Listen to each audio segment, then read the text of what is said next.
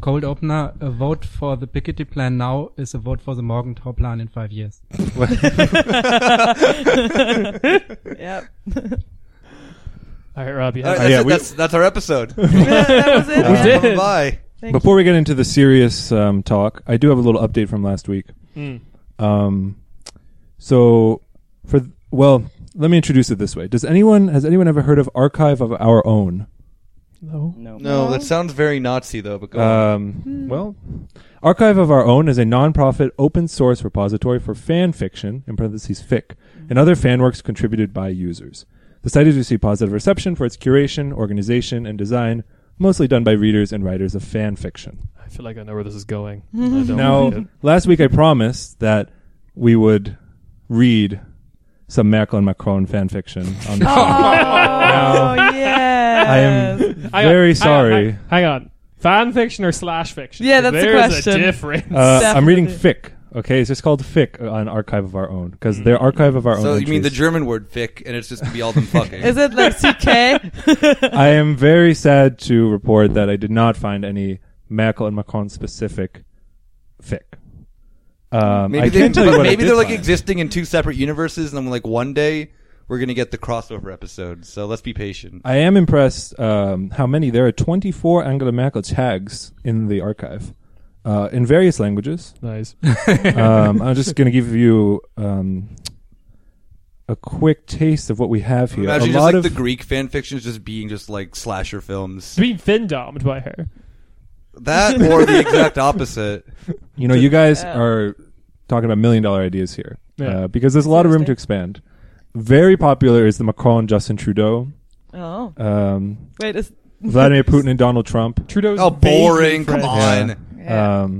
What is this like wine moms tweeting? I'm pretty sure Hang on. that Is there any Digimon / Recep Tayyip Erdogan? Like I said, there is Because that's been an idea of mine for a while. There's a lot of room to grow here. Okay. Some are a little more.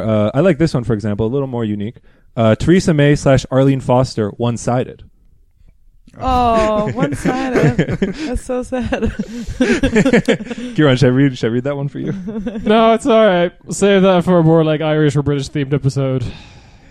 So is there one that you want to share? Well, here's one I'll read a little. What I like about this website is that they have the tags for who is romantically or sexually involved, and then they have the tags for just everyone else mentioned in the story. Oh, cool. So this one is called Frau Kriegs, Forbidden Love.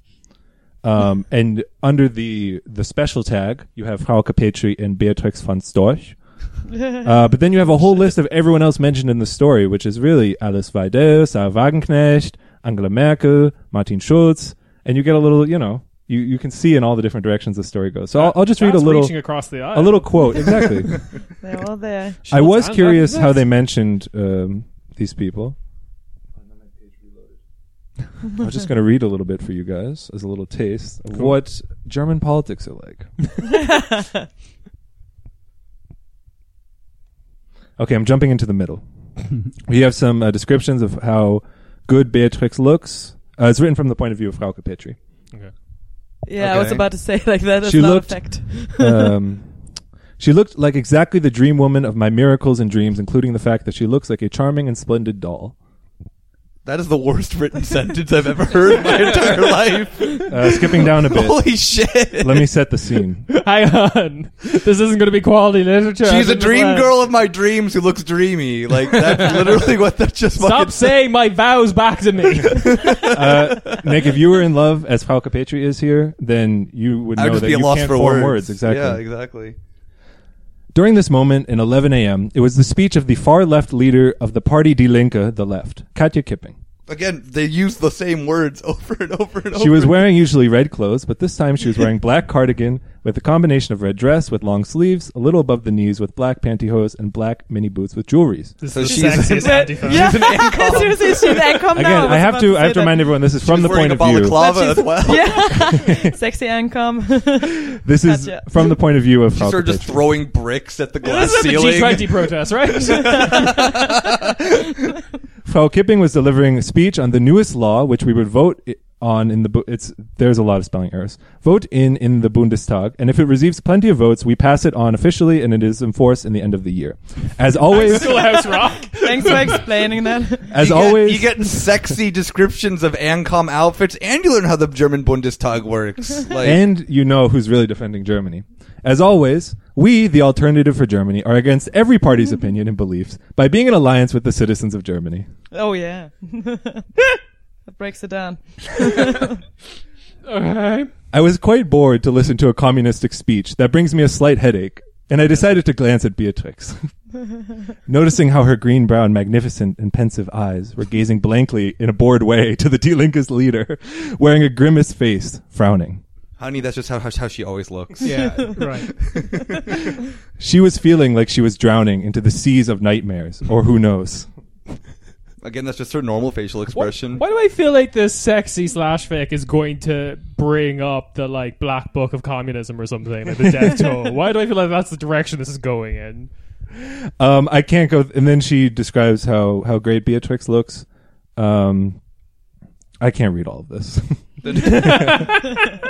Yeah, and Die Linke's chief finished delivering her speech, and Frau Petri needed to go downstairs to go speak and deliver the next speech for a few minutes regarding the upcoming law, taking with myself the speech in case if I forget any phrase or word. Yeah, it's really... What is the law going to do? In terms of the hero's journey, I mean, where's is this going? I mean, you need like a call to action and like point of no return. I And feel so on. like with the Die Linke politician, I'm assuming that was like the belly of the beast moment, and now... What was the law about? That's what I want to know. What's the It actual was making content of the Germany policy? illegal. Oh, no. Shit. You don't need to know. It was communistic, boring, and literally causes nightmares on anyone who listens to it from this description. So it's got my vote. Yeah, definitely. Boring, communistic, and causes nightmares. And Sick. most importantly, Okay, we're gonna write this as an end. very next. hot. So that's all I got for this week. I might dive back in the coming weeks because there's a lot of great content on here, and I want to support. We're independent creators on this podcast, and I want to support other independent creators on the internet. A lot of respect for the work they do. Do they have a Patreon account? I haven't found out. There are a lot of comments on them actually. So that story, for example, hang has on. What are the comments? Yeah. only 4 comments actually. So we can read all of them. Please do. First one's in Spanish. Skipping that. Yeah, I can read Spanish. Second one is also in Spanish, and the other 2 are responses. So Yeah, give it to me. I will read it. Yes, please. Es una historia maravillosa. Y yo quiero saber quién es Beatrix de Storch. Donde está la sex? That's almost American democratic debate here. From what I understand in Spanish, they're asking why did you include Angela? Because I didn't see her come up, and the explanation is, without Angie, where are we? Always a good question. I included her in the cover of the fanfiction because she is going to be among the characters who will have a main role in addition to the bisexual couple. Fuck, this is a Frau saga. Krix. Oh yeah. Oh my gosh. So maybe the next chapter we can shit. report on next week. So thank you for reading my story, Rob. It's good to get a shout out. Oh god, this one is Marine Le Pen and Mélenchon. No, we're stopping now. No, yeah, done. All right, cool. This is like horseshoe theory before eroticism. Like, I don't understand.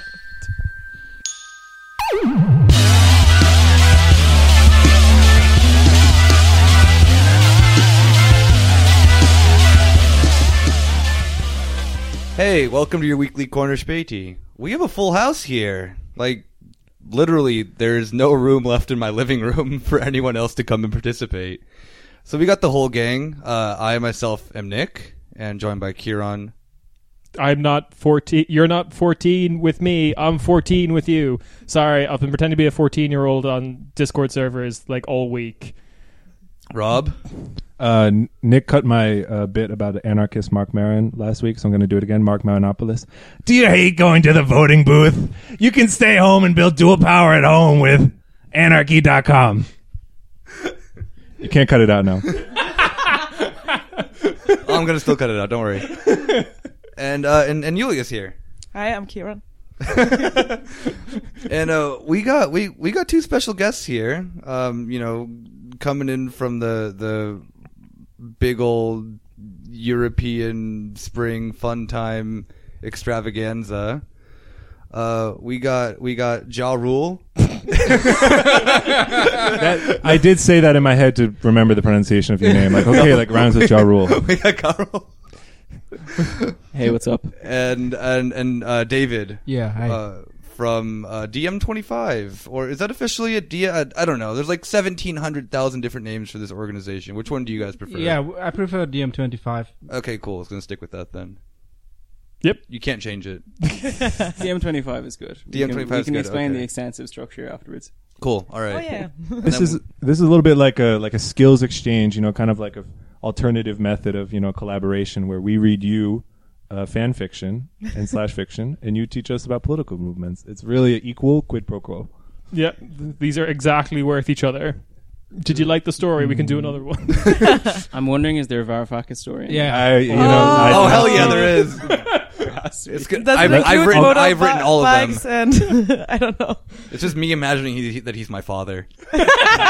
Seriously. Give me a There's minute. like a lot of angry comments underneath. For all the me. listeners that don't know, that Yanis Varoufakis, former Greek finance minister, is the founder of the DiEM25 movement alongside of Srećko Horvat and a lot of other outstanding people. And he's also my dad. I didn't know These that. stories I wrote. These stories I've written, he is my father. Nicodemus Varoufakis. How did you spend 2,000 words of what is essentially just a small game of catch in the background? You playing catch with Yanis. But he's just confused. He was like, what the fuck is this game? Oh, God. Okay, so yeah, we're actually here to talk about serious things for once. I don't think we've talked about serious things in a while. I mean, I heard someone list back our topics to us once, and it was like, we had someone from Ende Gelände, we had someone from Deutsche Wohnen, and I was like, oh yeah, we actually have not been consistently just doing dumb shit. I do love the dumb shit, don't get me wrong, but we're here with some serious shit. DM25. The master of puppets. Cue the Metallica song.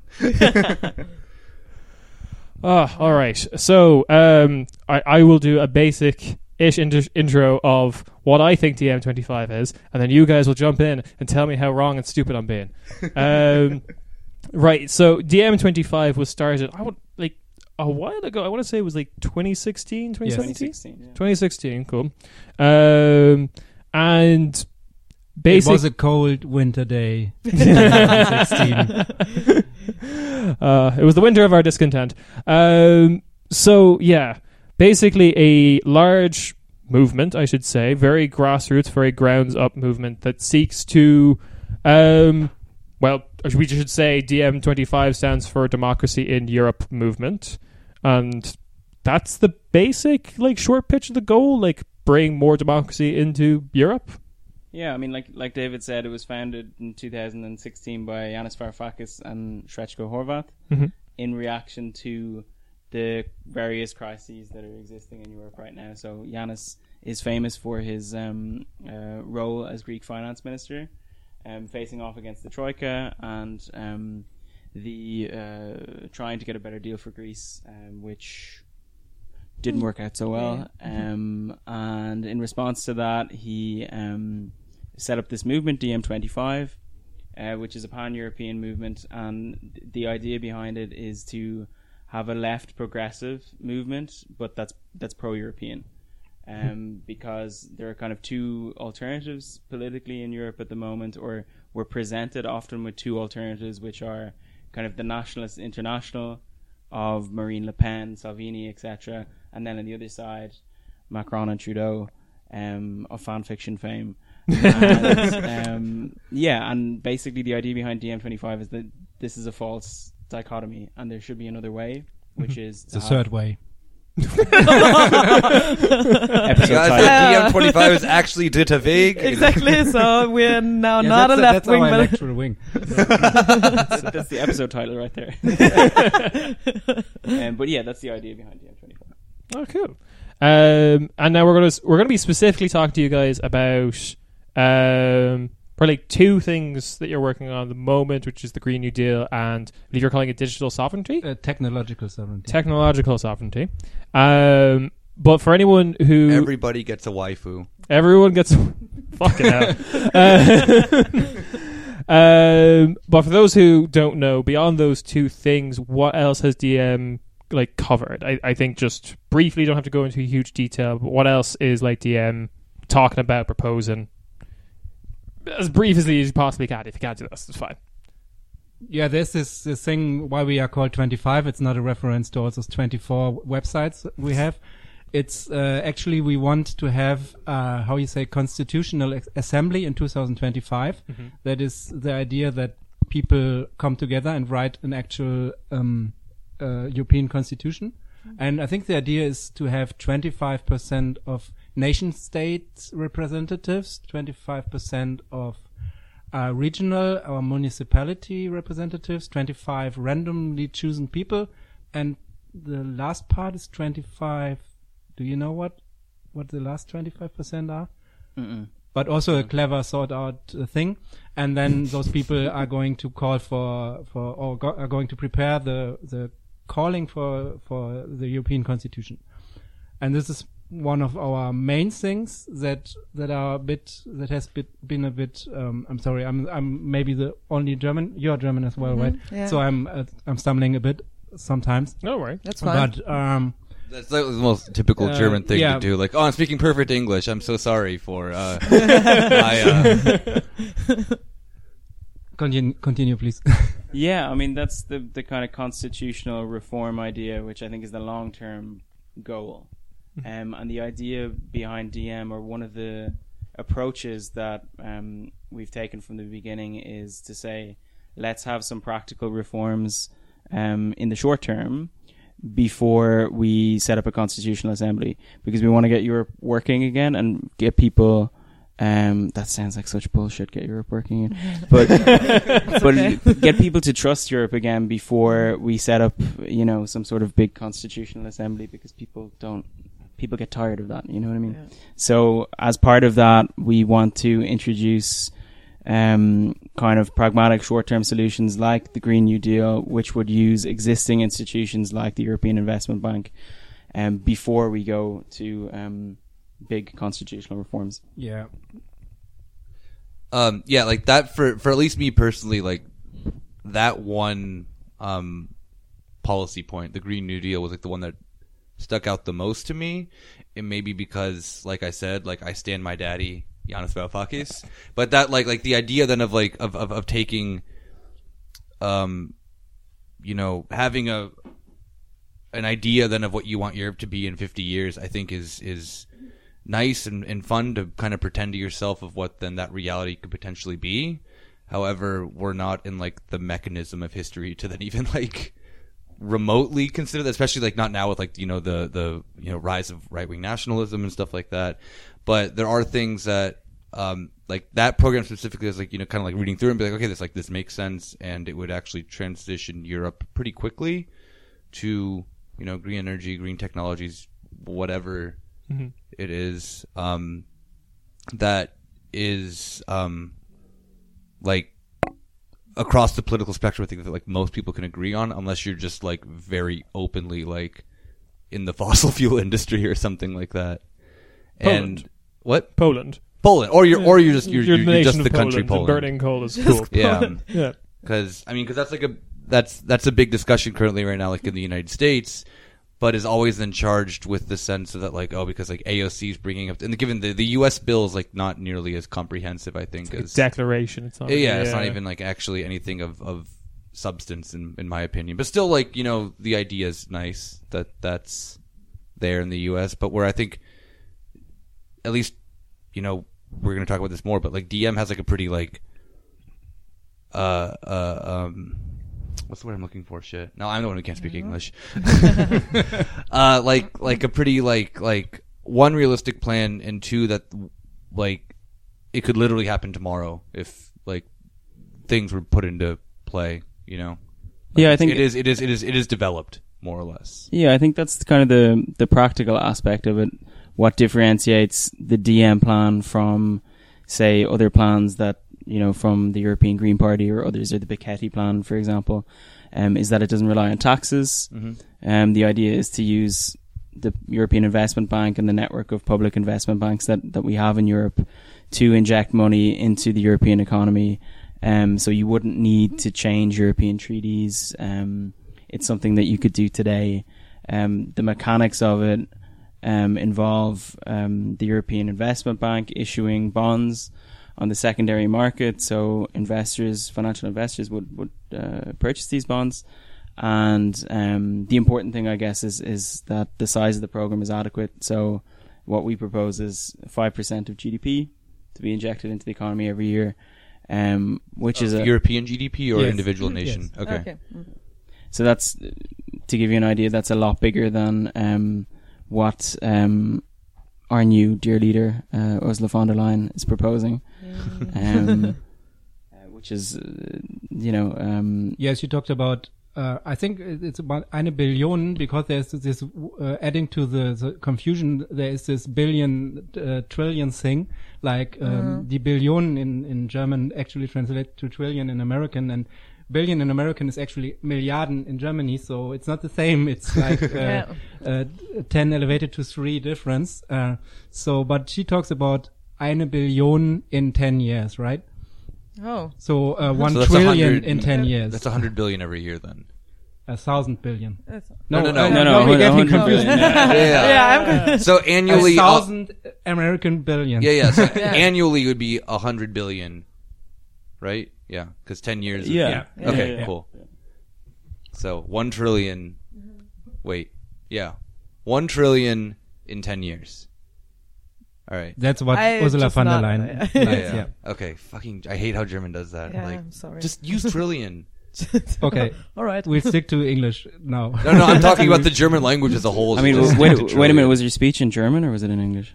Her speech was in German. And French, because she speaks French. Ooh. That's what Maybe this is part of her qualifies her for plan. the Maybe job. this is part of her plan. Yeah. She was To born in deliberately Brussels. confuse people with numbers. Yeah, that could work. She wants to just go back to the old construction of the European Union, where it was just Germany and France kind of hanging out and being big bosses. So, yeah. For a long time, it was just France, and they really want to go back to that. That's not going to happen. Germany's reunified now. It's a different ball game.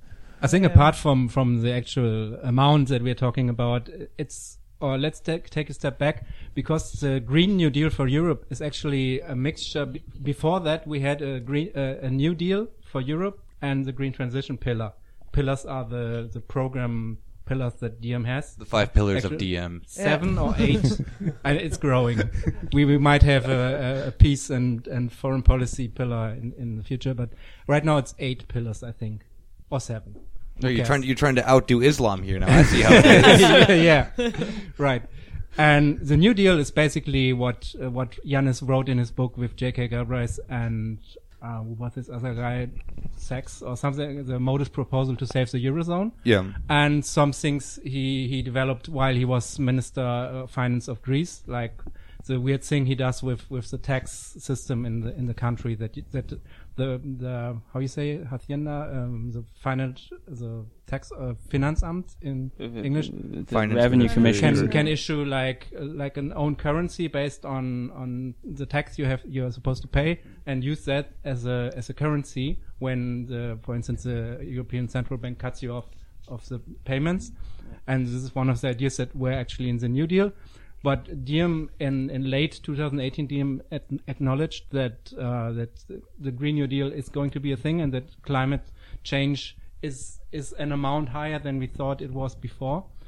Not say we were surprised by it, but we, like any political movement, we had to go with what the constituencies believe about what is important right now. And so it was kind of merged into this Green New Deal for Europe, which is actually not only to save the economy, the ecology, Ecology. the climate, but also, and you can elaborate on that. Yeah, I think to invest in actual jobs. Yeah, I think that's a really important point which differentiates this from other plans, which is that it's not just about bringing us towards net zero emissions, but also to tackle the economic and social crisis that we have in Europe. We've got unemployment in Southern Europe is still, I mean, in Greece it's 20%, in Spain close to 20%. Yeah. You could have by youth unemployment, it gets almost to 50 if it's like under Right. 25. Yeah. Exactly, and we're told that the Eurozone crisis is over, and Growth in Greece has like just been flat for Years. since 2012, I think, if I'm not mistaken. Right. Or, 2009, I guess, actually, technically. Since before the Ohi vote. Oh, yeah. The Greek economy is flatlined and is not coming back up. But hey, maybe Nia Demokratia will change that. Oh yeah. Oh, definitely. Yeah, and I mean, I guess you've got that situation. You've got unemployment in Southern Europe, but you have in Northern Europe you have precarious employment, right? You have low-paid employment. In Germany too, yeah. Yeah, and so the idea behind the Green New Deal is that it can only be a Green New Deal for Europe, a true Green New Deal for Europe, if it tackles social inequality within Europe, and then also between the global north and south. Yeah, but that's something I was thinking about as well. Because, I mean, if you want to take the turn to a more environmentalist, climate friendly, economy, that also includes a lot of industry sections being laid off, for example. So is there actually a plan to try to get people that are employed in these kind of industries right now to get them back to, I don't know, re-education or something like that? Re-education is the one word. DM has re-education camps. No. DM actually practices Yucha. Julia really can't help herself. Possibility of finding a different employment, Yeah, because what I mean? Yeah. this was something that was often touted as one of the failures of the Clinton campaign. And she talked about making this green economy, but kind of also talked about closing coal mines without really any plan for the coal workers, which is an entire state in the US. That's West Virginia. So I think this has often been a thing in the English-speaking world. The American Green New Deal isn't often talked about the people who are directly going to lose jobs need to be taken care of. Yeah. Not just there will be more jobs because those jobs will be somewhere else. They will be for other people. Yeah, exactly. Yeah. And especially because these people that are then quite kind of put off by the idea of losing their jobs. I mean, through a Green New Deal, and nobody fucking talks to them. I mean, nobody's saying, yeah, here is an idea and I have a solution, or I have an idea how we can solve this problem that you're gonna fucking lose your job. Sorry for the fucking. I think that's basically where the Yellow Vest movement came from, economic wise. Mm-hmm. That's exactly the thing about why it's not a tax-based policy. Not one of not the reason, but it definitely was in a.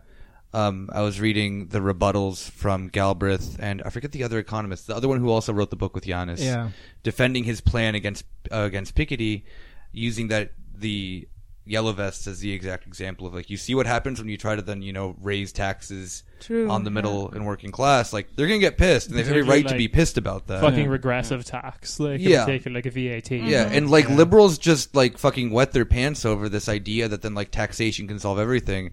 However, when you control your entire own currency and you can issue your own bonds, and they do it all the time, everyone's talking about MMT being this just new thing. It's always been a thing for capitalists. The financial crisis proved that exactly to be true, when you can just, $1 trillion just appears out of nowhere in quotations, and gets injected into commercial banks. Quantitative easing is also technically MMT too in that method of thought as well. This has always kind of more or less existed, but never in a sense of trying to then revitalize the economy for the average person. See, Nick is really into economics, whereas I think it's all stupid. And fuck all of you. You're not wrong. I can summarize it for our listeners. To paraphrase Steve Harvey, if you print some money, print some mo. All right, but I want to hear answers. No, I mean, I think the quantitative easing thing is a really good example, because that's something von der Leyen talked about 1 trillion. We've agreed it's trillion, yeah? Quantitative easing was 2.6 trillion over a number of years. I mean, this is people creating money out of nothing, which is something that a central bank can do. And when we live don't tell libertarians that, they're gonna flip their shit. But when we live in a society or an economy where we have written into our constitutions that you can't debt spend, you can't restraining fiscal policy. We need another way to do this, and it's possible, and we've already been doing it. So why not do it further to create jobs? Why not do it to spend it directly into the economy and not just pumping it into banks that are dealing with bad debt? And that's exactly the idea behind the Green New Deal, that you don't slap a carbon tax on somebody and tell them to stop eating meat. Instead, you invest and you create jobs, and you have a more positive perspective for fighting climate change. Yeah, and to put it in context, I mean, we're asking for 5% of the gross domestic product, and here it's stating that in the year 2015, 6.5% of the global gross domestic product was spent for fossil fuel subventions, or how you say it? Subsidies. Yeah. So it happens, is what you're saying. Yeah. Like these practices are already. Yeah, it's a question of the political will Yeah. and not of economic technocratic thing that can't happen because of some laws of nature. So that's priorities. Yeah. But so back to Julia's point, because that definitely is one. So like the taxation one obviously is, the big one that the liberals, like I said, liberals fantasize about, but are bad for the working class and bad for normal people, especially like with the, like the conversion from diesel to, don't have a diesel car. Like, that's a big one, but a lot of working class people have a diesel car. That is actually like what the AfD was campaigning with. Yeah. I mean, and that actually works. Like that gets them seats in I parliament. love their European campaign. It really only worked if you had no fucking clue who the AfD was. I forgot just how like dumb. I mean, compared to their past campaigns, like a diesel campaign isn't that racist. But I was looking it up last night, and I forgot one of their slogans was "Kein Diesel ist illegal." Which I'm like, that's a classic AfD jumping out. Yeah. They can't contain themselves. Just one point I wasn't sure if you guys made, just to hammer it home, and like maybe the biggest problem with taxes is that they are very unavoidable for when you implement them in this way on the middle class, but they're extremely avoidable for the very rich. Yeah. In terms of tax havens and tax shelters, it's very easy for them to move around, to move their money around. It's fucking sport. So like it's both sides of that coin. It's not only that they hit the middle class harder, it's that you can just like dodge that. Oh, what? I live in the Cayman Islands if now. You're rich. Okay. Also at the same time, like if you have an idea like Piketty has, you have to convince the nation state and the government of this state to introduce these taxes. And I don't see Viktor Orban or like anyone of Kaczynski He'll or do anyone. it, but he'll only do it so that the tax that's like only like Romas will be taxed. Yeah, or something. seriously. Yeah, because 100% fuel It's a tax. start, right? I mean, he Yeah. has done a lot of Yeah. weird tax things, and so Yeah. why not? why not? Have Seriously. you considered Viktor Orban? His whole fucking government is built on actually How can we rich, be more racist? rich middle class Hungarian families with a lot of children benefiting from his taxation. Yeah. I mean that's like his You whole, literally get a tax break after your fourth child in like Or before the age non-working of women 35. get Seriously. money, right? Yeah. Non-working women get. Yeah. Yeah. I mean, I could see him introducing a tax on all meat except pork. Hell yeah. Yeah. So But yeah, going back to Julia's point before we get distracted again, is the Green New Deal proposed by DiEM25, does it have a particular plan for people who would be losing their jobs if we were to, say, abandon fossil fuels tomorrow night? I mean, the Green New Deal, just to maybe take a step back and give a look at where it is right now. So the particular plan that we're talking about is the Green New Deal for Europe. Yes. GND4Europe.com. And it is, right now we have 10 principles. So this is a campaign that's grown out of DiEM25. It's supported by the New Economics Foundation, the IPPR, other think tanks. There are some MEPs that have already... Alexandra Phillips, for instance, from the Greens, UK Greens. Exactly. So the good Greens, not the... There are two Alexandra not our Phillips. Greens. One is from the Brexit Party, and the another one is from the Green Party. oh wait. Awkward. But she's the one that is standing on farmers' markets and slaughtering vegan cows. And So Wait, this could be either one of them. Hang on. I'm like, wait, like... I was like, wait. Go on. So the stage that we're at the moment is that there are 10 principles, and the actual policy is in the process of being drafted. and it's going to be released in September for the global climate strike. Oh, cool. And in the principles, the 10 pillars that we have right now is a point about a jobs guarantee.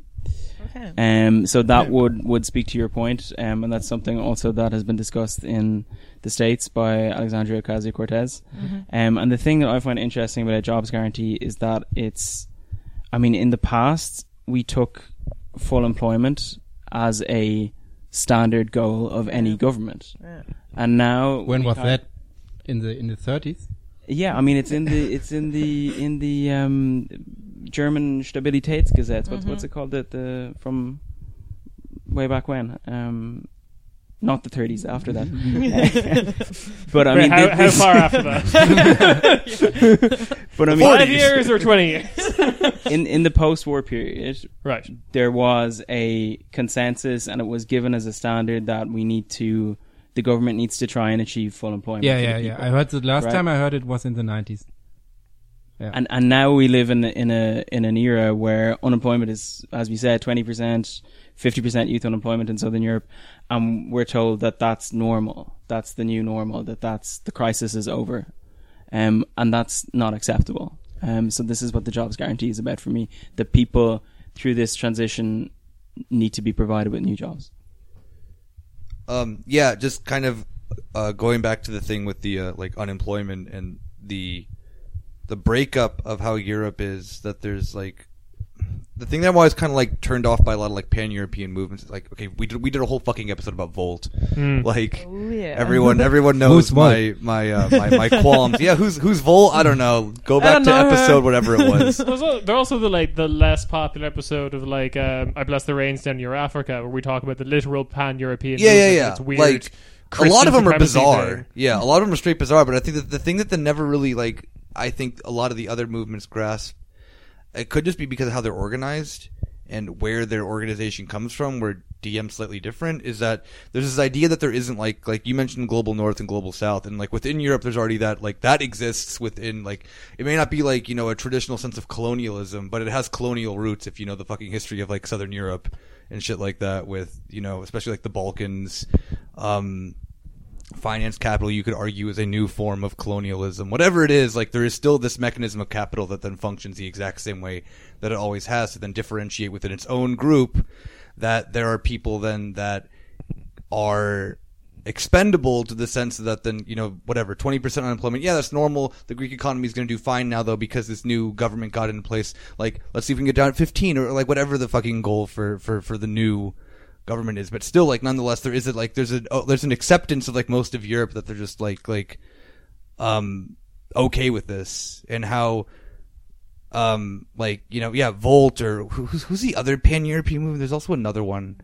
There's loads. Yeah, but who are running on on a what's it called? That aren't, well, I guess the other ones are just right-wing groups, right? Yeah, I mean, there's a lot of organization and stuff on a pan-European level. There's some weird orgs that have been around since the 1910s that don't really do much other than organize picnics. But a lot of the other ones are either this, the national, international nationalism, which is bad, or the idea that then Europe's just magically already equal, and let's just keep doing this. And I think DM actually looks at that realistically, and is there is this mechanism already in power, because of Europe was literally had to be made unequal for the economy of Europe to be stabilized. Yeah, and then there's the debt crisis of Greece proved that exactly right, because of, I don't know. Sorry, yeah, but, Rob. Well, Europe and the European Union and European discourse broadly is exactly the big elephant in the room about all of this, because it seems to me, well, first of all, just to take a step back, as an American coming to Europe, living here and trying to understand politics, whatever is going on with this force you want to call European federalism versus individual states is really the crux of the whole matter. And if you're going to solve these problems, on what levels will that be engaged with? And on what political discourse exists on those different levels? DiEM25, as far as I understand, from the outset has always been a European project. And I think it's somewhat unique in that regard, in that there aren't that many left-wing European projects in that way. There are a lot of left-wing parties in various states, around Europe, and there are a lot of quote unquote Eurosceptical left wing parties. My question for DiEM25 would be whether there's what structural hurdles would you face in terms of trying to be a left wing pro-worker movement on a European level, because just all right. Let's take. I don't want to pick on Ende Gelände, but let's take Ende Gelände for an example. You have a lot of committed left-wing comrades there who, of course, want to work. Of course, we want to work with the coal workers. We want to be in solidarity with them, and they can say that and believe it. But there just isn't the infrastructure there in order to stand side by side in these kind of protests. Yeah. They are kept apart, and part of that is because it is a grassroots movement and not a movement through any kind of labor union or workers organization. And can something like that be done through the European Union, which doesn't have those same, doesn't have any tools for that? Whereas they might be somewhat defunct, but at least there are state parties that claim to be workers' parties and labor parties that can be a means to that end. Like, how do we deal with that problem? We have a metaphor that we are flying in an airplane that we are building while we are flying. And it's I think an old it's Soviet adequate. joke. I mean, Yannis is always talking about things that can be implemented tomorrow morning, like short-term goals. There are mid-term goals, and the long-term goal would be like the European constitutional process.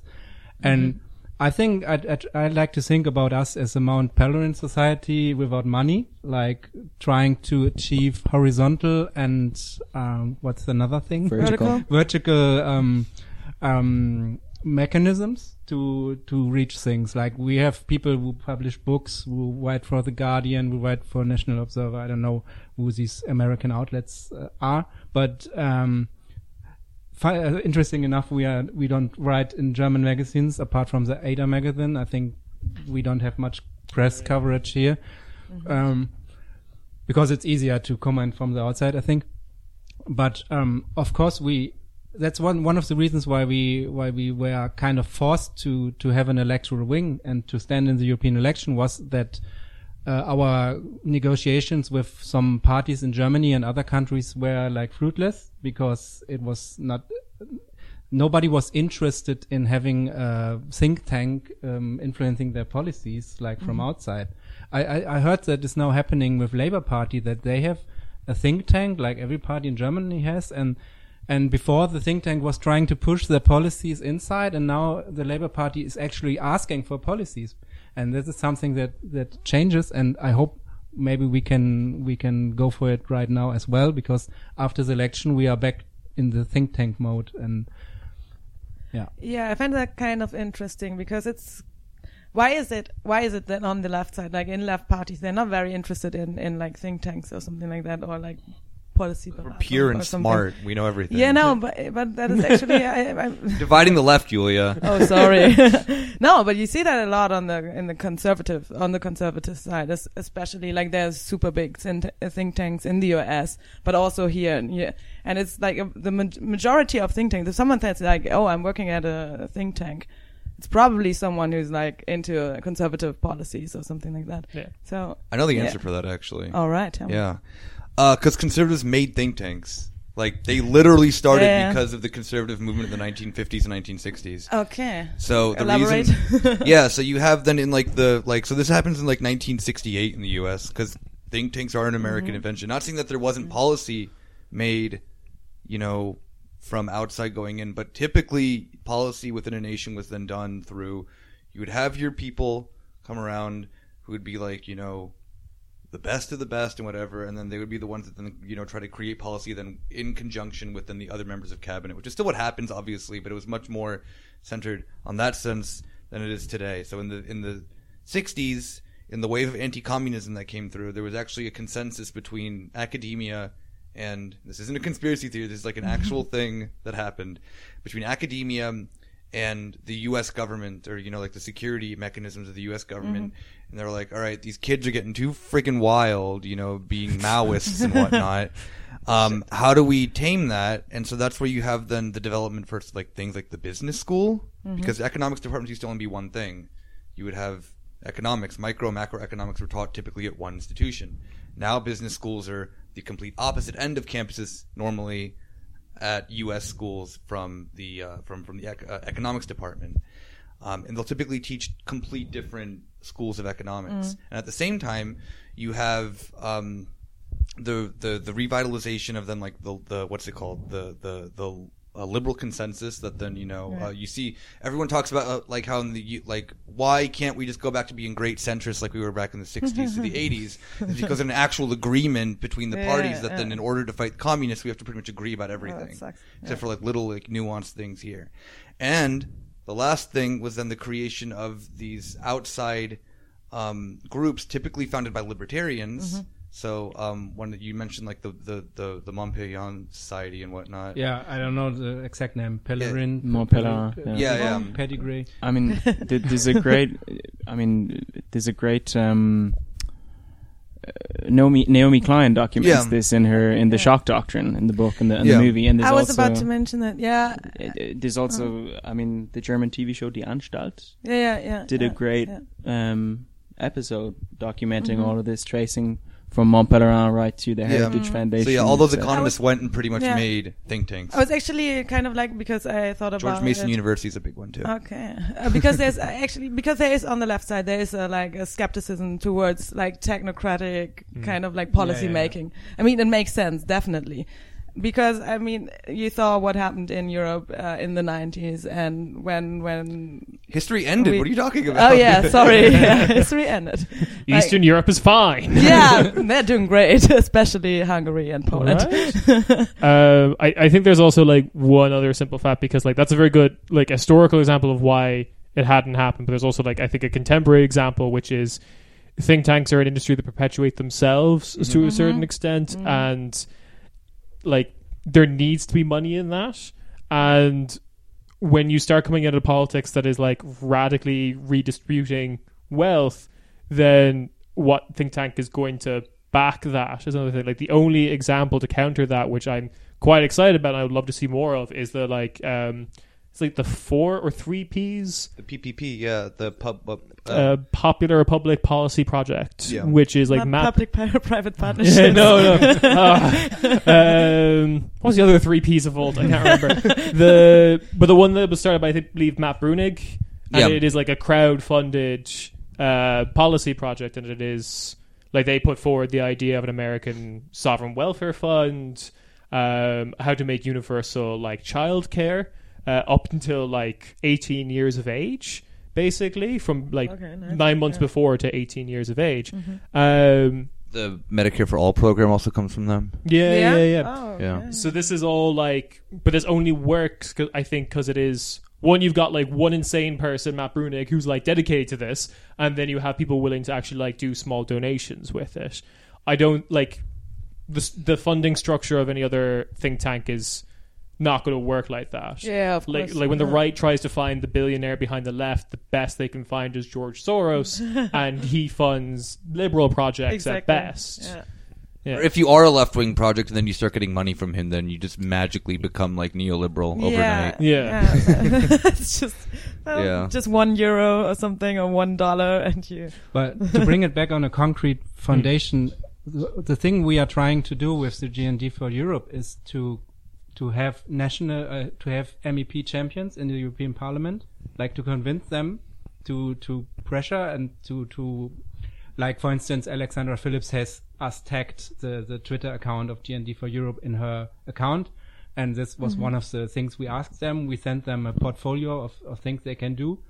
And the other thing is to connect with those grassroots organizations like Extinction Rebellion and Fridays for Future and whatnot, and to then raise the pressure until the commission president is actually, we believed it would be Michel Barnier, but now it's surprise, someone else from Germany. It's a German. And when she's inaugurated, I don't know when this will be, in September, you know such things, right? Coronation.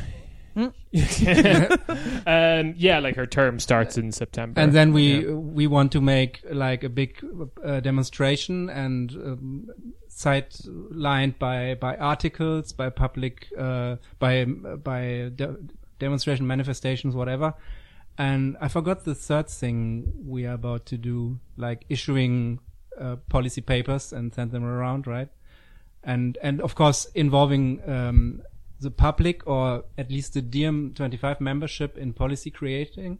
So there is a paper that is in its second iteration, but now we want to engage the membership in actually crowdsourcing more ideas and then having them read by experts and having an actual really funded policy proposal for that thing.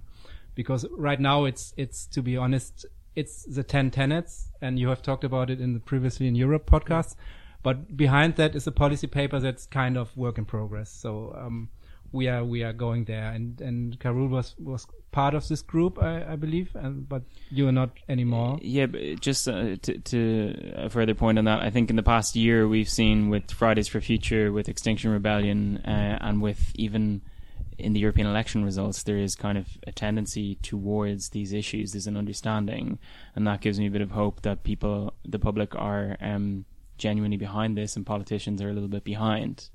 And so the Green New Deal for Europe is the step. How do we translate this desire that's out there into actual policy? So I have a quick question there, which is, you've mentioned the Green MEP from the UK. Yeah. In terms of like support, you said you had a couple of MEPs already on board with the Green New Deal. What are their political leanings, or even who they are, where they're from, if you can remember? Broad strokes, or Frankly, I don't think that we have too much MEPs on our side.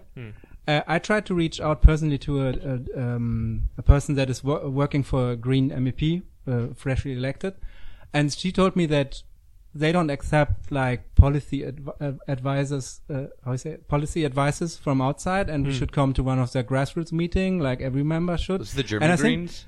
The German Greens, yeah, right. yeah. The Okay. Berlin Greens. And Okay, yeah. I think this is kind of where this, I don't know if you know the concept of folk politics that Nick Srenicek and Alex Williams pointed out Yeah. in their book, and that actually keeping everything on the grassroots and horizontal level turns out to be a good, Beschäftigungstherapie for people who play democracy. Keep them Like, busy. yeah. yeah. Like Give them a let false sense the big of- people do the job in the I parliament. totally Yeah. fucking fall for that. I So would. kind of like giving them the false sense that they are like yeah, and we can discuss involved. about Gaia and whatnot. And Yeah. Hell yeah, we can. No, it's funny that you That's the mentioned real that Green New Deal. because when I briefly, because I was G&D for Europe. The G stands for Gaia. The Green New Deal were the friends we made along the way.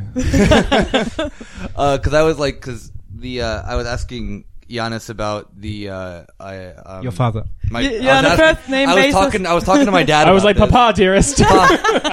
Baba, tell me. In the olden days. No, so I was asking about what is the cooperation with German Greens and with European Greens, and he just came back. He's like, they're the most Stalinist party in all of Europe. I'm like, wait, but the description of that kind of makes sense now. Yeah, I wouldn't go that far. No, but I just love his over the top descriptions of everything. yeah. It's fucking good. yeah, he has a point. He's really good in doing these things. I mean, when you have a video conference with him, he's like grasping everything that's in the room, and then he has always this threefold proposal he makes, and everyone is satisfied by that. So I had the chance to have 2 or 3 video conferences with him, and one time to talk to him personally. And he's really convincing because he has a gift to clarify things that are like only assumptions, or it's only in the air, and then he's like having this razor knife and cut like actual. And he goes proposals. wild and out sometimes. Just to return to, I'm going to rephrase my previous question again because I thought of a new way to say it. I think we haven't talked so much about the exact proposals, but I think Nick and I were saying before we recorded, a lot of it is people know what needs to be done, just no one's doing it in terms of what kind of infrastructure changes need to happen and what kind of proposals need to be implemented. One of the big hurdles is how do you pay for it, which I do think DiEM has a convincing explanation for in terms of, if there's going to be this thing like a centralized European bank and a currency, you might as well hijack it and use it for your own ends. But I think it's still, I think the third, since we're speaking in threes today a lot, the third part that I feel like is missing is getting the people. I mean, I was enthusiastic about DiEM. I can't vote in Germany, but I said I probably would vote for DM. And they didn't even get a seat, which, okay, it happens.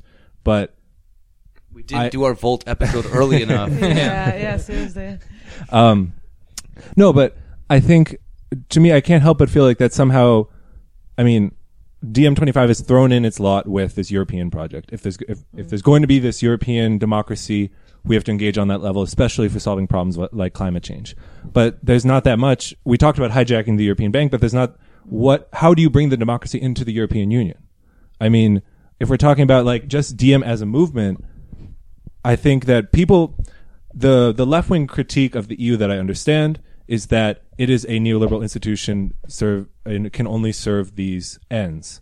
I don't 100% believe that, but when I see how a European project is led, I mean, for example, DiEM25, a big thing that is made about it are all the celebrity endorsements, which is cool. I'm happy all these people, all these thinkers are on our side, like we're thinking the right things. Like Pamela Anderson. But is that really is that how you build a broad base? Like that's an open question for me because I want to fucking do it.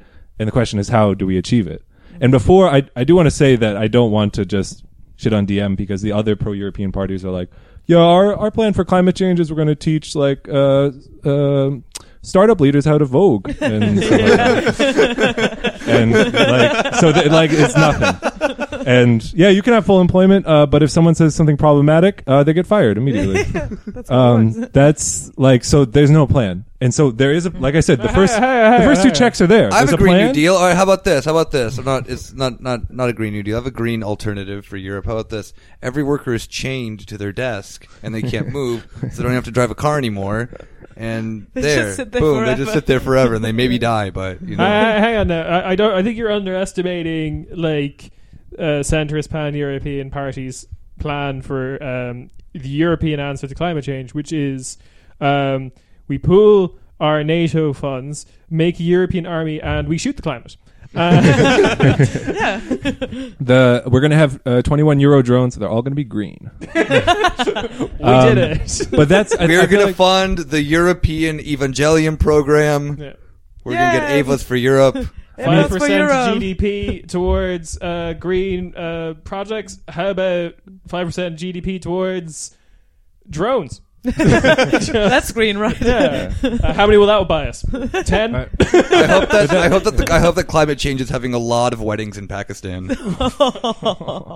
Thanks for helping us avoiding the question. But yeah, I mean, and I don't mean it directly at you two. It's how do we build the mass politics? I mean, that's the question of the. That's always the age. question, Yeah. actually. Like The masses, how do we get them? I've read so much Lenin. Why aren't they listening to me yet? That is a basic left-wing question. But like going back to the Volt episode, because like we did talk about seeing that one Polish girl who was brought into the Volt spell and her trying to actually talk to the people in Poland. And one of the things I quite liked about DiEM25 or European Spring was it introduced me to Razem, which is a party that just by reading their manifesto I learned a fuck ton about Poland because I didn't know shit. It is kind of like people are hard to reach. The problem with Europe, problem why last election withstanding, the turnout was always going down. People don't really know what's happening with it. A little bit of democracy was introduced with the Spitzenkandidat process, which is now gone, effectively, because Ursula was just pulled out of Berlin, I guess. Literally, yes. Yeah. Out of a tank. Yeah. She was hiding. Don't make me go out there. You saying that she didn't like triumphantly go into Belgium with the tank? What? Like how not German? I was born here. It's fine. So were probably a lot of SS officers. Like Ghost Ride. Parody. No libel.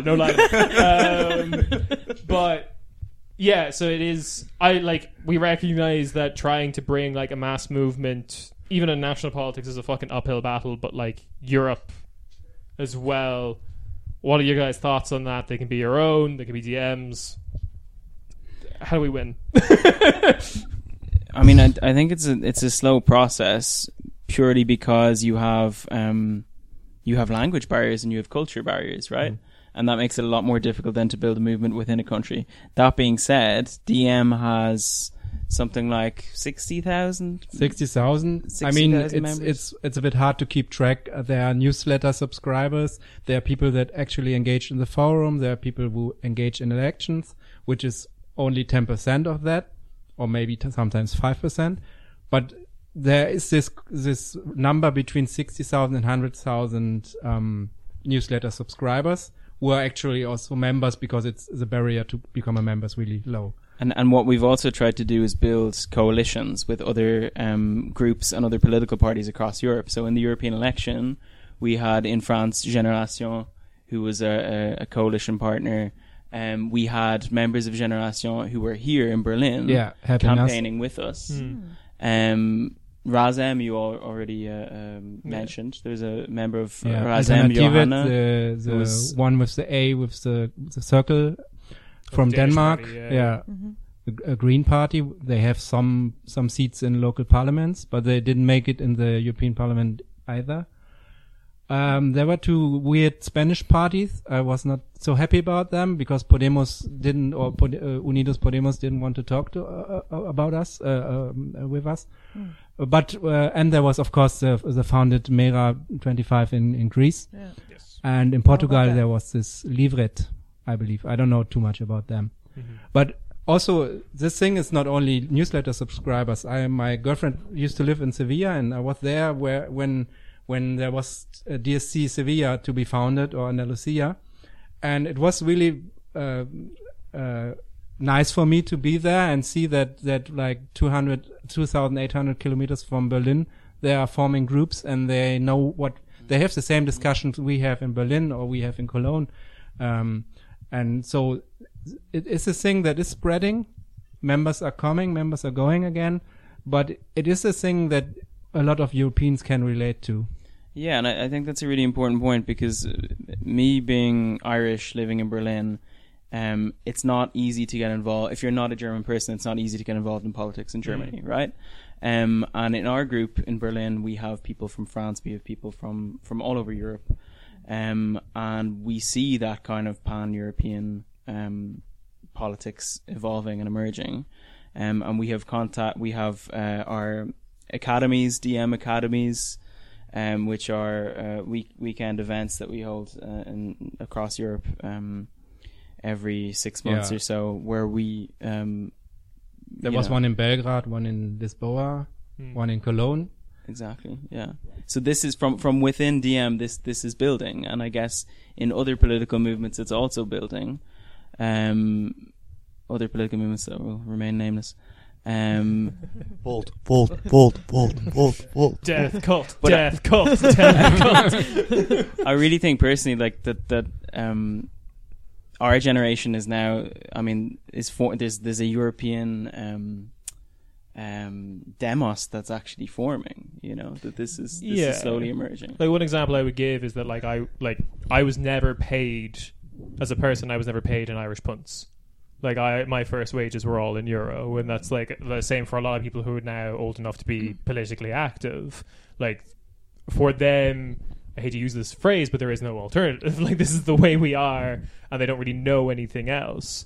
There's also been like noticeably left-wing parties, like the furthest left in a lot of countries, like Finland and Sweden and Denmark, have all kind of backed away from the explicitly anti-EU position they had. And the reports from all of them are the exact same. It's because the youth movement changed the position, basically, which, again, I find really fascinating. It's too early to say whether this is the right move or not, but that's certainly what is happening. Are we reclaiming there is no alternative? Is that yes? Yeah, we're doing it. There is no alternative, but good. That's probably all because of Interrail tickets. Yeah, I mean, handjobs from the Spanish teenagers. Fabio De Masi made the point in I'm February. pro-European now. I got a handjob at a phone party. It stole your joke. I'm sorry. In February 2008, Fabio De Masi made the joke in, I believe, Freitag magazine, that he said we are like EasyJet ravers with European flags. And I think at that time he had a point, but that has changed a lot. I mean, we also see the local DSC in Berlin are changing, that there are coming actually working people, or working poor, you could say. I don't want to offend anyone. But before that, I had the feeling that it's more an academic debate club. So people would speak at least 2 languages, or more than 2 languages, and who have an academic background and would like to discuss on a really high level politics and so on. And sometimes it felt like what was Lenin's concept, the avant-garde party. Oh yeah, the avant-garde party. Yeah. And I don't have a problem with this concept, by the way, but it turned out that it's not too engaging to I don't like to speak about normal or ordinary people anyway, because I believe in the concept of Gramsci that he had with the organic intellectuals. Yeah. I think you can find them anyway. My father didn't have an education whatsoever. He was in a Volksschule and then he made his Lehre.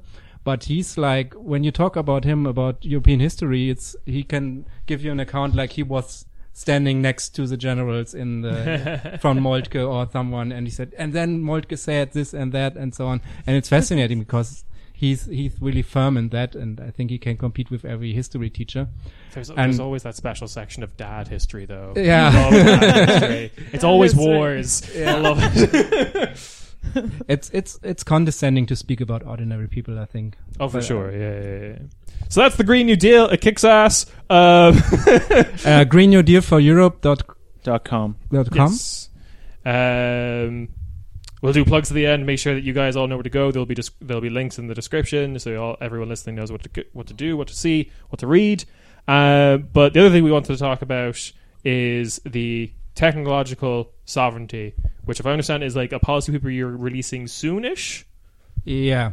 I mean, we always had it was called Internet of People, which is more or less led by Renata Avila. She's one of the lawyers of Julian Assange from Guatemala. Okay. And she's also part of our coordinating collective. And back in 2018, she started the policy process. And I think I was one of the coordinators of this process, and I think it was one of the liveliest in recent times, because the New Deal was carved out by Yanis before, and some other things were like carved out a bit, but in this regard, in this policy area, there was not much, and we had to find out what we are going to address, and then we had a call for we fabricated a questionnaire with like 20 members and sent it out, and then we got like 30 or 35 or 40 proposals back. And that led to the first iteration of the policy paper, which is in this book, which is a mistake because it was shit.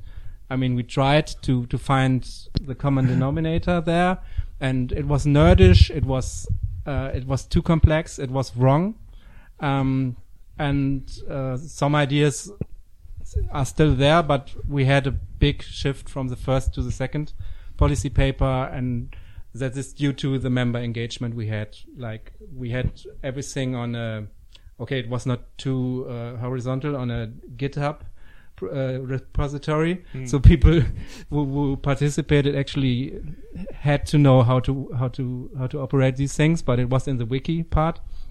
And then we kept track of every changes, of everything that people said to us, and we have all this video conferences all the time, because when we have these thematic groups, of course they are from 5 or 6 different countries, and then we have this video chats, and we had one with the whole group, and which is called Technological Sovereignty, DSC, and the second iteration was far better, and it's more or less that we have now the third iteration, which is going to be voted upon by the dear members in a few weeks, I hope.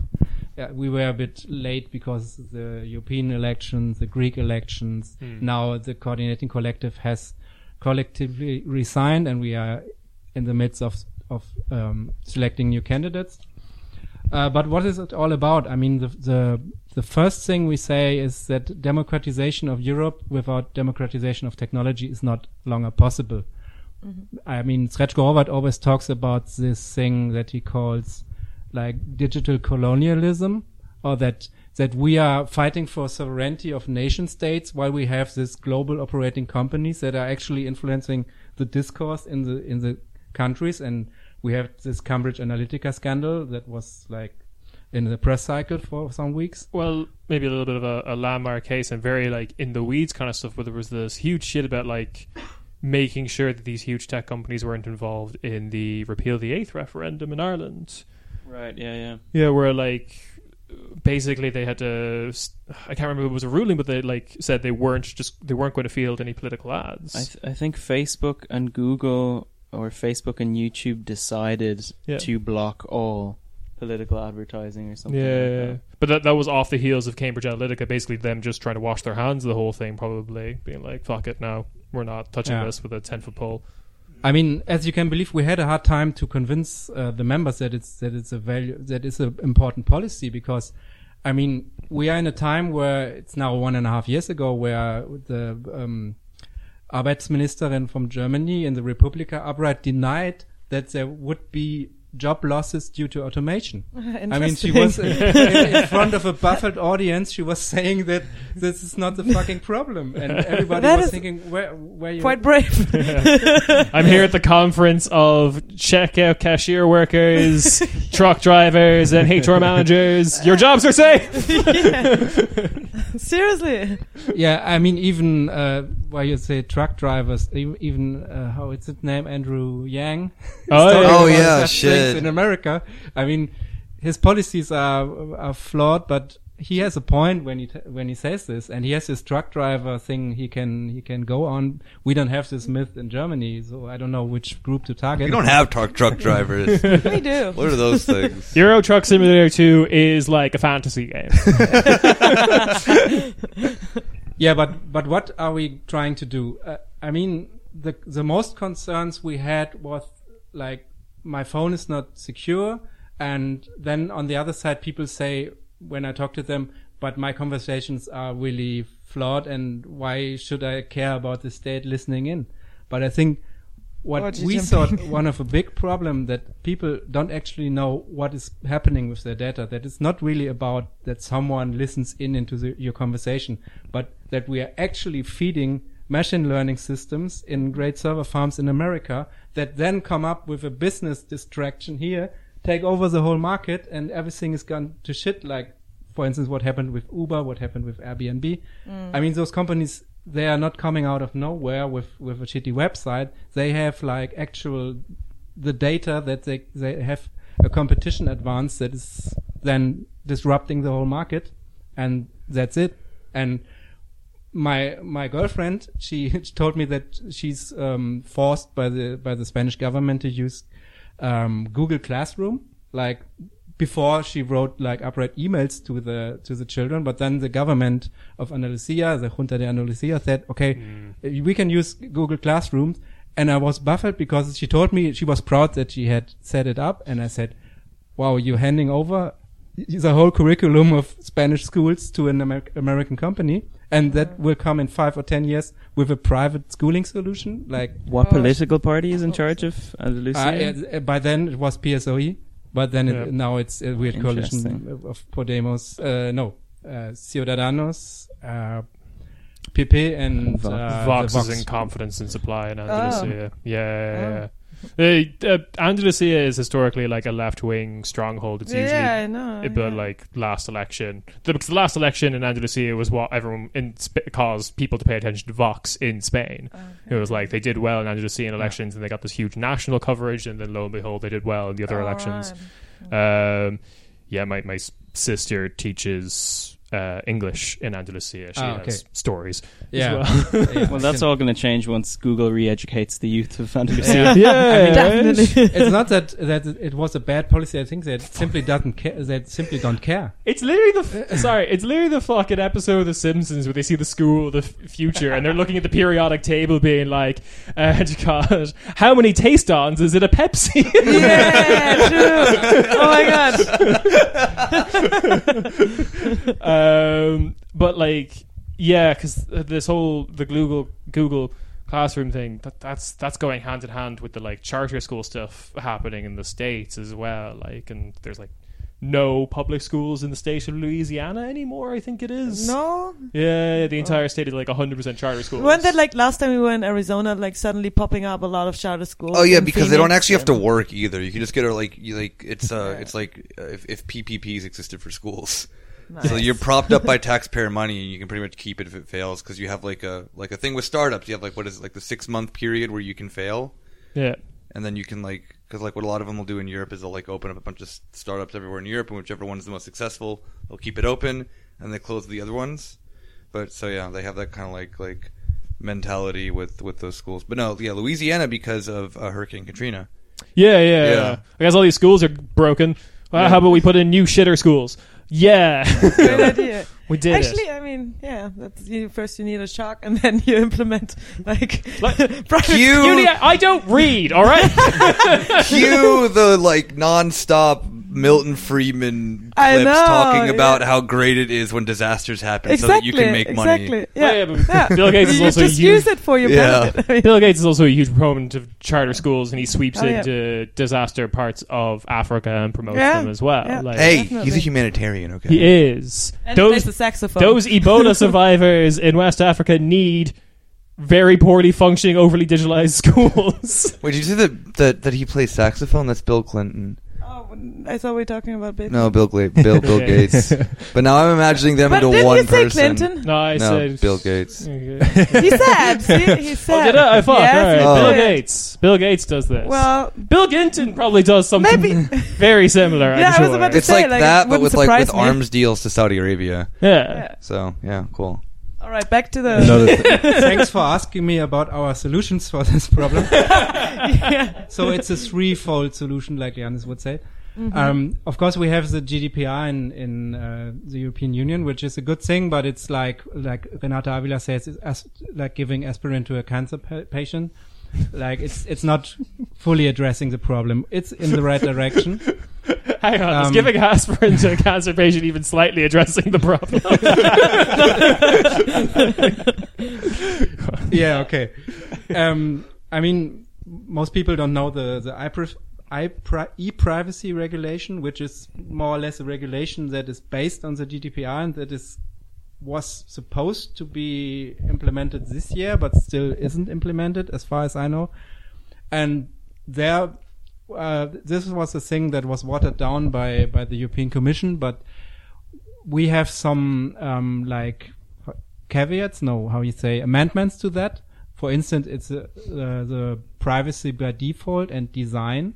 Like you would expect of an elevator to actually work when you buy it and not be unsecure. But when you buy a mobile device or a digital device, it's unsecure by design and by default. And we want this to change. We want how you say when you click these boxes, it's consent, like meaningful consent, and not like take it or leave it consent, which makes no sense. I see also the problem of people getting annoyed by being asked all the time about having these things, but this is one thing that is crucial, and we believe, for instance, that location-based services can be computed in your device without having to talk to the server all the time. So all these things, we don't believe so much, some of our DSC does, in consumer activism, like for instance, Tactical Tech has this data detox set where you can, like in a 5-day program, make your phone safe and so on. But we don't think this is addressing the problem as a whole, because there are a lot of problems with that. One problem is that when you're actually in a country where dissidents are sought after, then you are the only person that using encryption. You are an easy target for everyone. Yeah. So the more people use it, the better.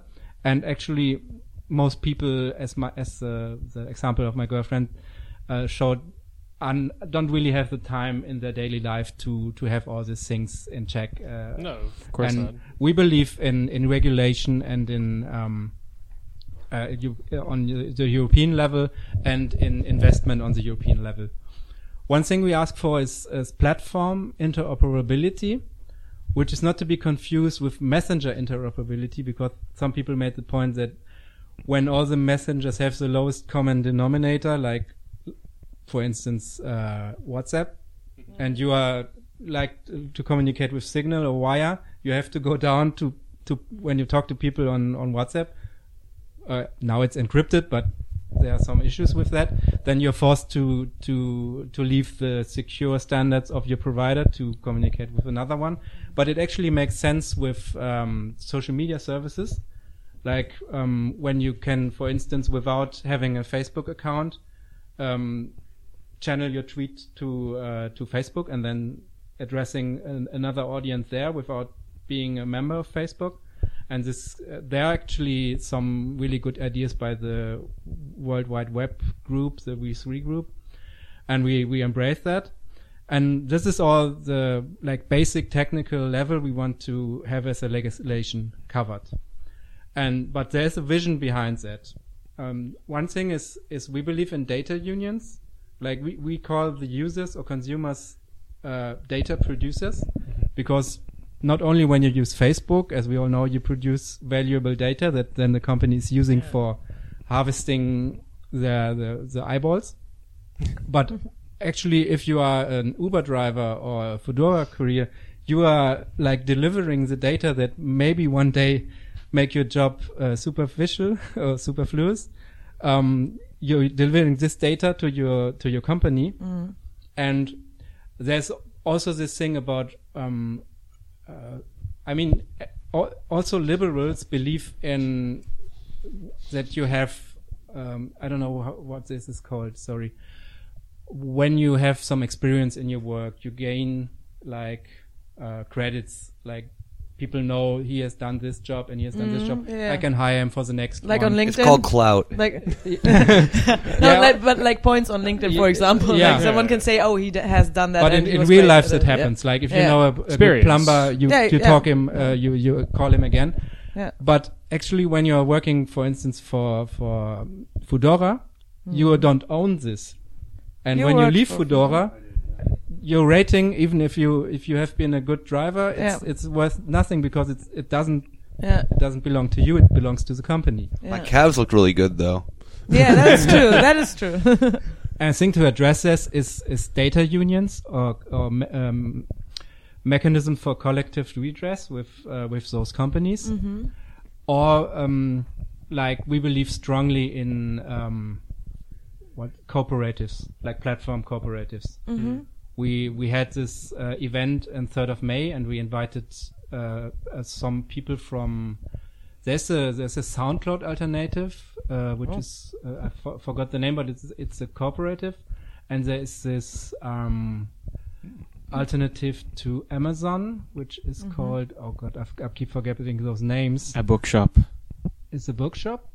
It's the alternative to Amazon. Oh, is it right? yeah. Hey yo, it's an Amazon you can walk into. A digital platform, which believes in worker owning this thing, and the people on the board are actual people who work for the company or the companies they work with, the product they're selling. And okay, this kicks ass. I'm sorry. Yeah, this rules. Yeah, platform cooperatives is a thing we believe in. And in the far future, we believe this is a concept that comes from the city of Barcelona. They have this, as you know, this municipal government of Barcelona is really, really... Ada Colau's government, their radical municipalities. Yeah, and they're working with Francesca Bria, which is a really smart person. And they have the idea that... Brave cities? Brave cities, smart cities. Yeah, something like that, smart and organic cities. And they have this idea that you have this home stored data storage that is actually at home and maybe in an encrypted cloud. And you can select smart rules. Like, for instance, a smart rule would be when you are sick, it gives away your medical data. Or when you have a medical emergency, then it gives your medical data to the designated companies. Or another smart rule would be that I am a photographer, but I only give my photos away to cooperatives that, like, if you're doing food photos, to local cooperatives that are restaurants or so on. And if you make, like, the things I mentioned before as valid policy points, so that we have leveled the playing field again, and then implement those things, then people would actually use those things when they can rely that the things they use, their data is encrypted, and they can select smart rules that make sense for them. But this is something like long-term solution we think about. This is the whole chapter I had to coordinate. There are more, but Apparently. I think I talked too much already. So No, No, yeah, this, but this super fucking interesting. rules. I'd especially like to know about this Amazon cooperative. That sounds like something I should do, because there was like people tried to boycott Amazon and it was doable for the 2 Prime days and stuff like that. That's very easy to do, but like one of the big ones used to be, get your books from Book Depository. Oh no, they bought that shit. Fuck. So yeah, that would be good to know about. You touched on it a bit, but just to like continue the conversation, to what extent, like, you mentioned transnational companies, like multinationals, but how is a European project better suited to tackle these problems than a country, like a specific country one? I mean, is it like how are these? Couldn't one argue that these reforms are better implemented through state legislatures, for example, rather than through the machinations of something on a European level? Or is it just coordinating between countries to like how does DM envision this, like the rollout of the policy in all these different ways? But isn't there already like a lot of this shit decided on a European level? Like, for example, our data law that we GDPR, have. yeah. Exactly. And it goes like it goes away from the nation state and them deciding on it to this like multilateral decision process. I don't know. Yeah. That we have in the EU. So.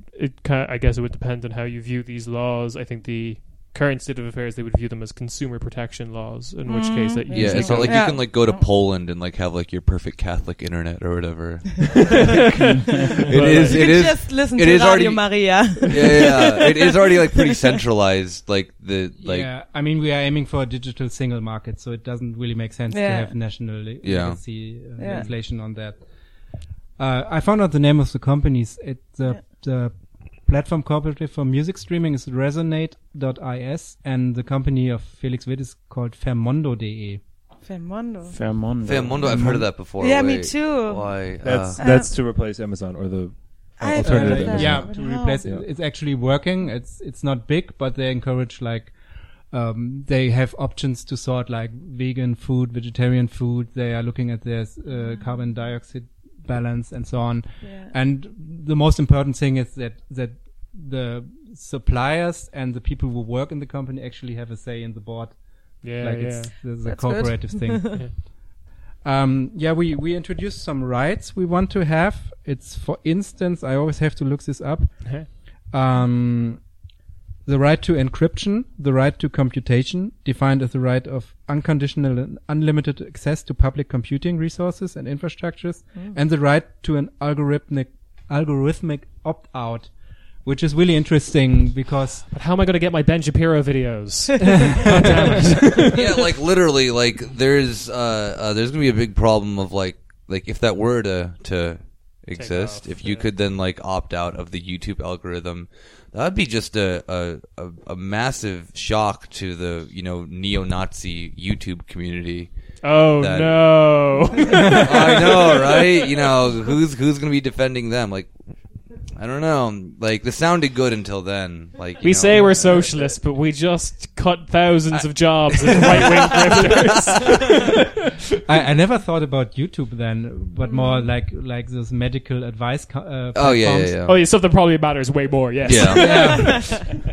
Or where you just can choose to know if you're actually talking to a human or to a machine. And if you prefer a machine, you can say, I want an algorithm or I want a human. I want a machine. And you have a right to know the entity that you're interacting with, I think. I just want to add a little bit to that because it's really funny because I used to help write responses for bots, and one of the most common questions you get is, are you a robot and are you a bot? A lot of people just don't realize you could just program a machine to say no. It's very easy. Yeah, I'm thinking of these weird text adventures I played as a kid. It always said when the father didn't get it, dunkel ist der Sinn deiner Worte. Yeah. Which is like mysticism for I don't understand what you're fucking saying. Yeah. Okay, to the next chapter. There is this, we have this lawyer from Brussels in the group, Joran de Wachter, And he has written a lot of interesting things about IP rights and copyrights. Of course, we endorse the whole Creative Commons thing. Renata Avila is also in the board of Creative Commons. Okay. But we also have this policy or policy guideline that says public money, public code, or when something is financed collectively, it doesn't have to end up like private use. And this is touching a lot of things. Like we are seeking for example, we don't want tax exemptions on intellectual property rights, because this is a thing. Like Joran used to say that intellectual property is not actual property, because intellectual property doesn't enable you to do something that you own. It just disables other people to use this stuff. So it's like a negative right.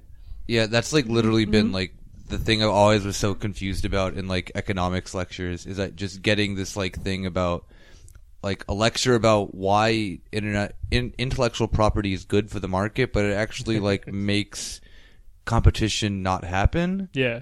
So it actually then monopoly, capitalism wouldn't want intellectual property rights then.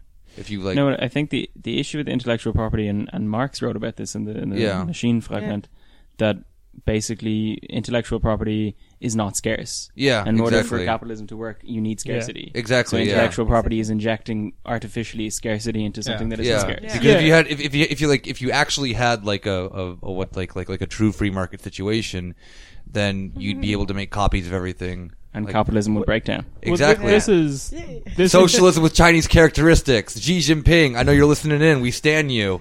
Where's my phone? Yeah, where's my phone? talking to the Huawei phone. We love you, King. Huawei. We love you. Shout out to Xi Jinping. He says what's up. He's actually a very right-wing member of his party. Shh, don't tell him that. Don't break the dream. Yeah.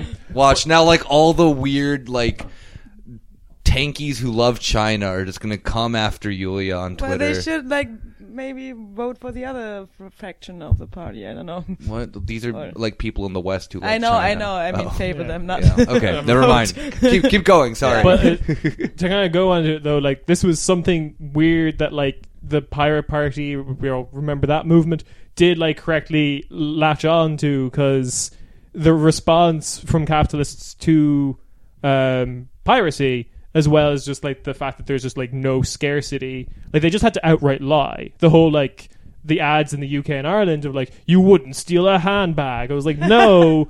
But if my friend got a new steal a baby. You wouldn't steal a baby. No, but it's like, you wouldn't steal a car. I was like, well, no, but if my friend got a new car and he could make me a free copy of the car while keeping his original car, that'd be pretty sick. Like, awesome. That'd be so cool. But like, I often encounter a couple of people who are like huge Star Trek fans like myself, who believe that there is like, we can capitalism our way to Star Trek. Yeah. And I was like, but if that was the case, we should all have every book. Like ebooks, everyone could just have all the ebooks. Yeah, well, that's like Paul Mason's argument. With exactly that. Yeah. But no, just on one more thing about China. Sorry, like the thing with the because you're talking about them like I'm copying your car. Yeah. Like it's just so funny looking up all the lawsuits that then China's gotten from like BMW or from every car company that they literally just rip off their cars. And China's like, okay, we'll take it to court, but we're going to take it to court in our courts. And they're like, yeah, we didn't do anything wrong. What are you talking about? It's we looked the coolest move. We looked over it, and it turns out it's cool. It's not only cars; they have like copied whole cities. Like, yeah, they come to cities. There's that World of Warcraft theme park in China where they just do not own the rights to anything World of Warcraft. Awesome. It's so cool. They literally copied an Apple store. I only found out about it because an old, very confused Chinese woman started sitting down beside one of the like fucking main characters from World of Warcraft, like this high elf or whatever, and started praying to it. I was like, oh no. This is the worst world. We've created the worst world.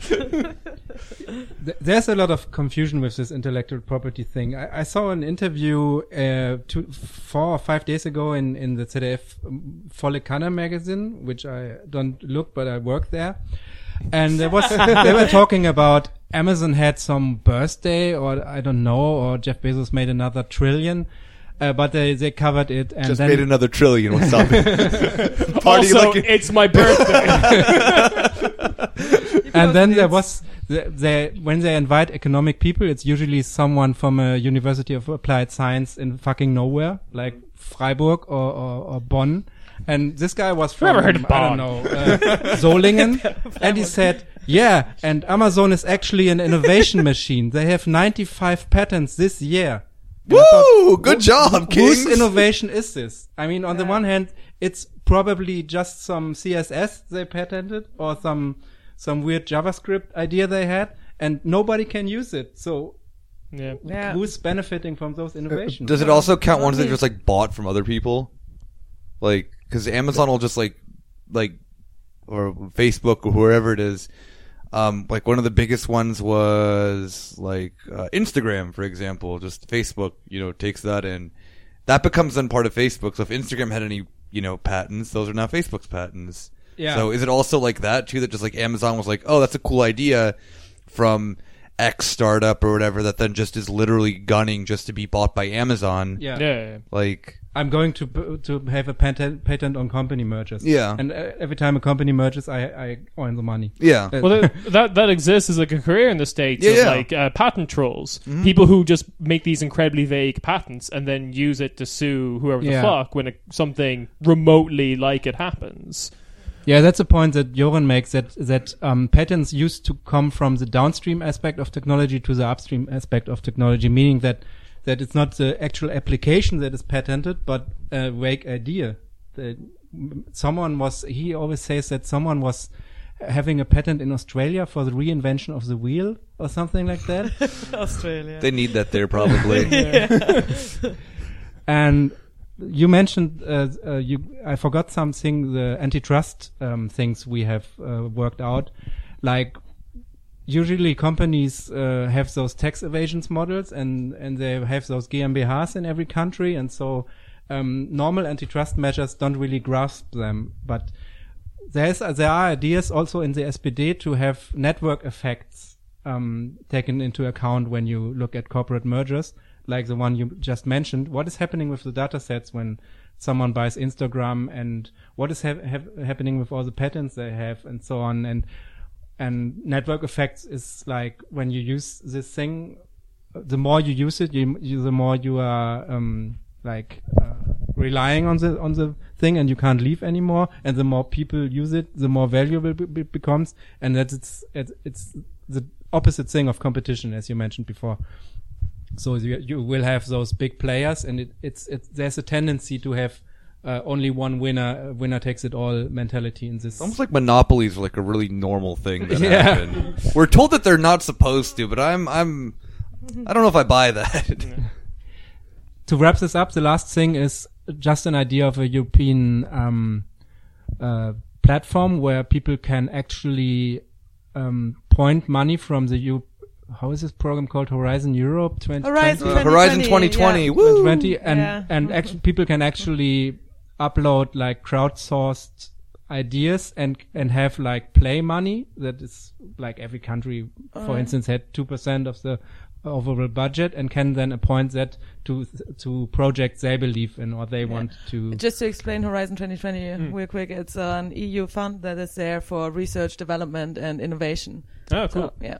Yeah, and of course you can like bundle corn this laws with on the blockchain. the GNG for Europe and say those things have to be like adding up to the Green New Deal that we are like pledging to. I'm just really happy too that we've gone in all this technological discussion and have not brought up blockchain until Kieran just mentioned it about it. Putting the corn laws on the Yeah, blockchain. that's it. Yeah. So, like, I like that. For too long, the Tories and the Whigs have been divided. But in all seriousness, like, I'm not very, like, I mean, like, I'm as technologically, savvy as pretty much, anyone else in my generation. Like, I know how a computer works. I can do, like, this and that and the other. But, like, the actual, like, beyond that, I not that like I'm illiterate, I just kind of like don't care at that point, So like then being able to then like process all this information and being able to like understand it is really helpful for me. Unlike when you come across something like blockchain that's like, oh, it's like everyone has this, wallet thing, and then you all participate in it, and you just like, you end up in these like fucking like crackpot, what just seem like multi-level marketing schemes, and just everyone's just like looking at you glassy-eyed. Seems like. They are, like, entirely. But then you just have like some like glassy-eyed weirdo at the end of the day just like telling you how he like invested all of his life savings in like blockchain for like, waifus or something like that. Yeah. Hashtag hodl gang. Oh god.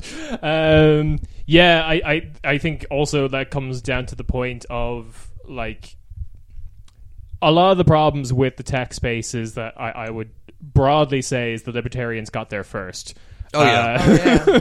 And that because you can put your waifu on the blockchain. Because you can put your waifu on the blockchain. It really fucking sucks. Your 14-year-old waifu. God damn it. Libertarians, get your shit together. But like I think the whole issue was there was this huge like utopian idea, like it's in the paper, the California ideology of like homesteading on the digital frontier. This is all very 90s shit, but like that idea left this space for it to be very libertarian. So solutions, anything privacy, has always been like, just install this on your phone, or you set up your own encryption, which will not work for the majority of people because the majority of people like can barely use their fucking email. Like I love the whole thing of like people over the age of 40 will end their instant messages with full stops, and it scares anyone under the age of 40 be like, why are they so mad at me? I'm just imagining them like sending messages like how telegrams used to be sent. Yeah, like stop. Yeah.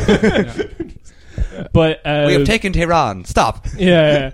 But they wish. But like that whole won't work because like people won't understand how to use this stuff. They don't realize what the problem is, or if they do, they're not motivated. There's probably some more material circumstances in their lives that they're probably taking their attention right away. And then there's also, the usual politician case of single woman with 3 kids. How the fuck, like, does she give a shit about like what her WhatsApp is doing? So I mean, you're always forced to do this reductio ad absurdum thing that you blow up one special thing to ridiculous proportions, and then you're being criticized for making like these statements, but you actually have to do it because people simply don't care about these things. Yeah. If you don't like mention killer robots or things like that. I appreciate you bringing up the homesteading analogy because it actually clarified. I mean, not to shoehorn a connection between these two topics, but I do think they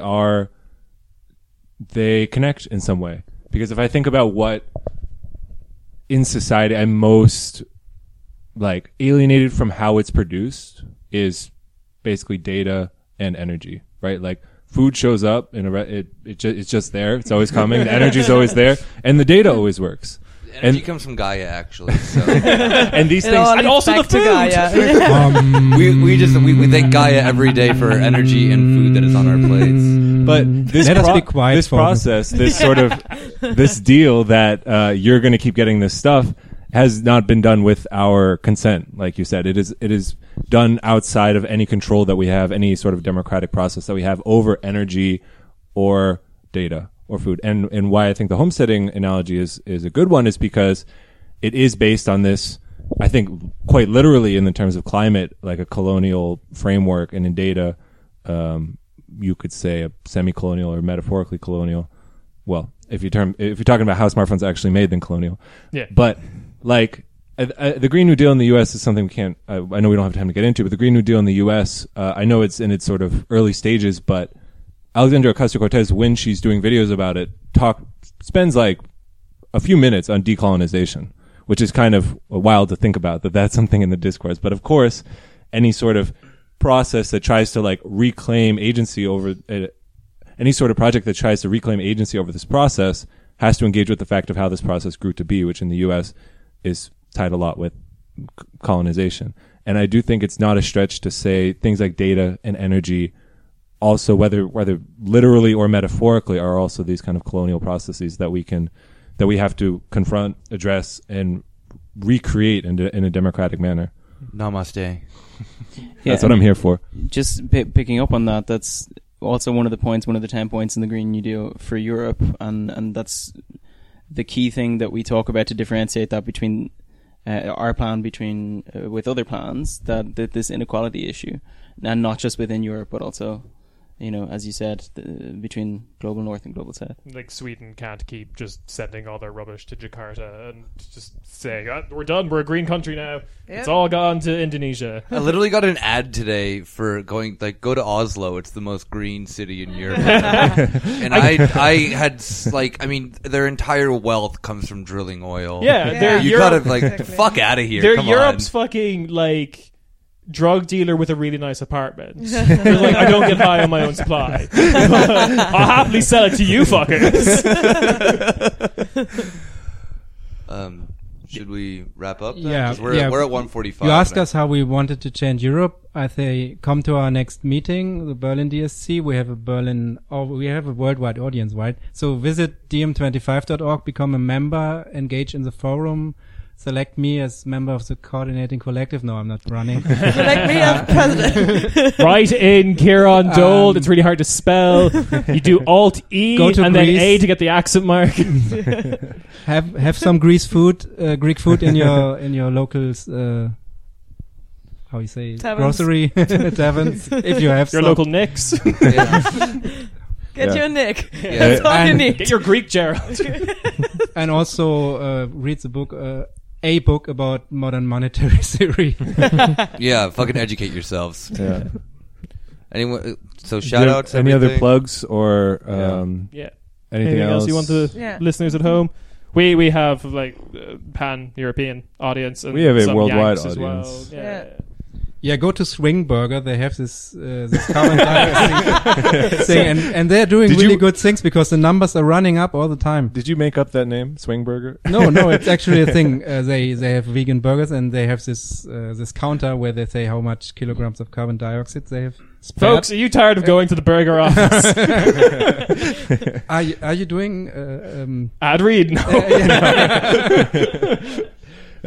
I mean, the part of the reason I'm asking about the whole European project is because we are an English language podcast based in Berlin. We are kind of, if you want to do anything political, our whole existence is inextricable from some sort of pan-European project, right? So Yeah. Yeah. Please do not speak German to me. We will make sure that some Horizon 2020 money goes your way. Yeah. oh, wow, I that'll can go great actually next to our Cut his Putin mic. money. He said too much. Do we need an audit officer for that shit? GNDforEurope.com. Check it out. All the details of the Green New Deal for Europe plan are on there. The supporters, the pledge, the policy paper we're working on at the moment. It'll be released in September in time for the climate strike. And it'll be on that website as well. It'll be on that website. Yeah. And the Technological Sovereignty DSC has a Twitter account, and you will find it in the show notes. Gil? Will.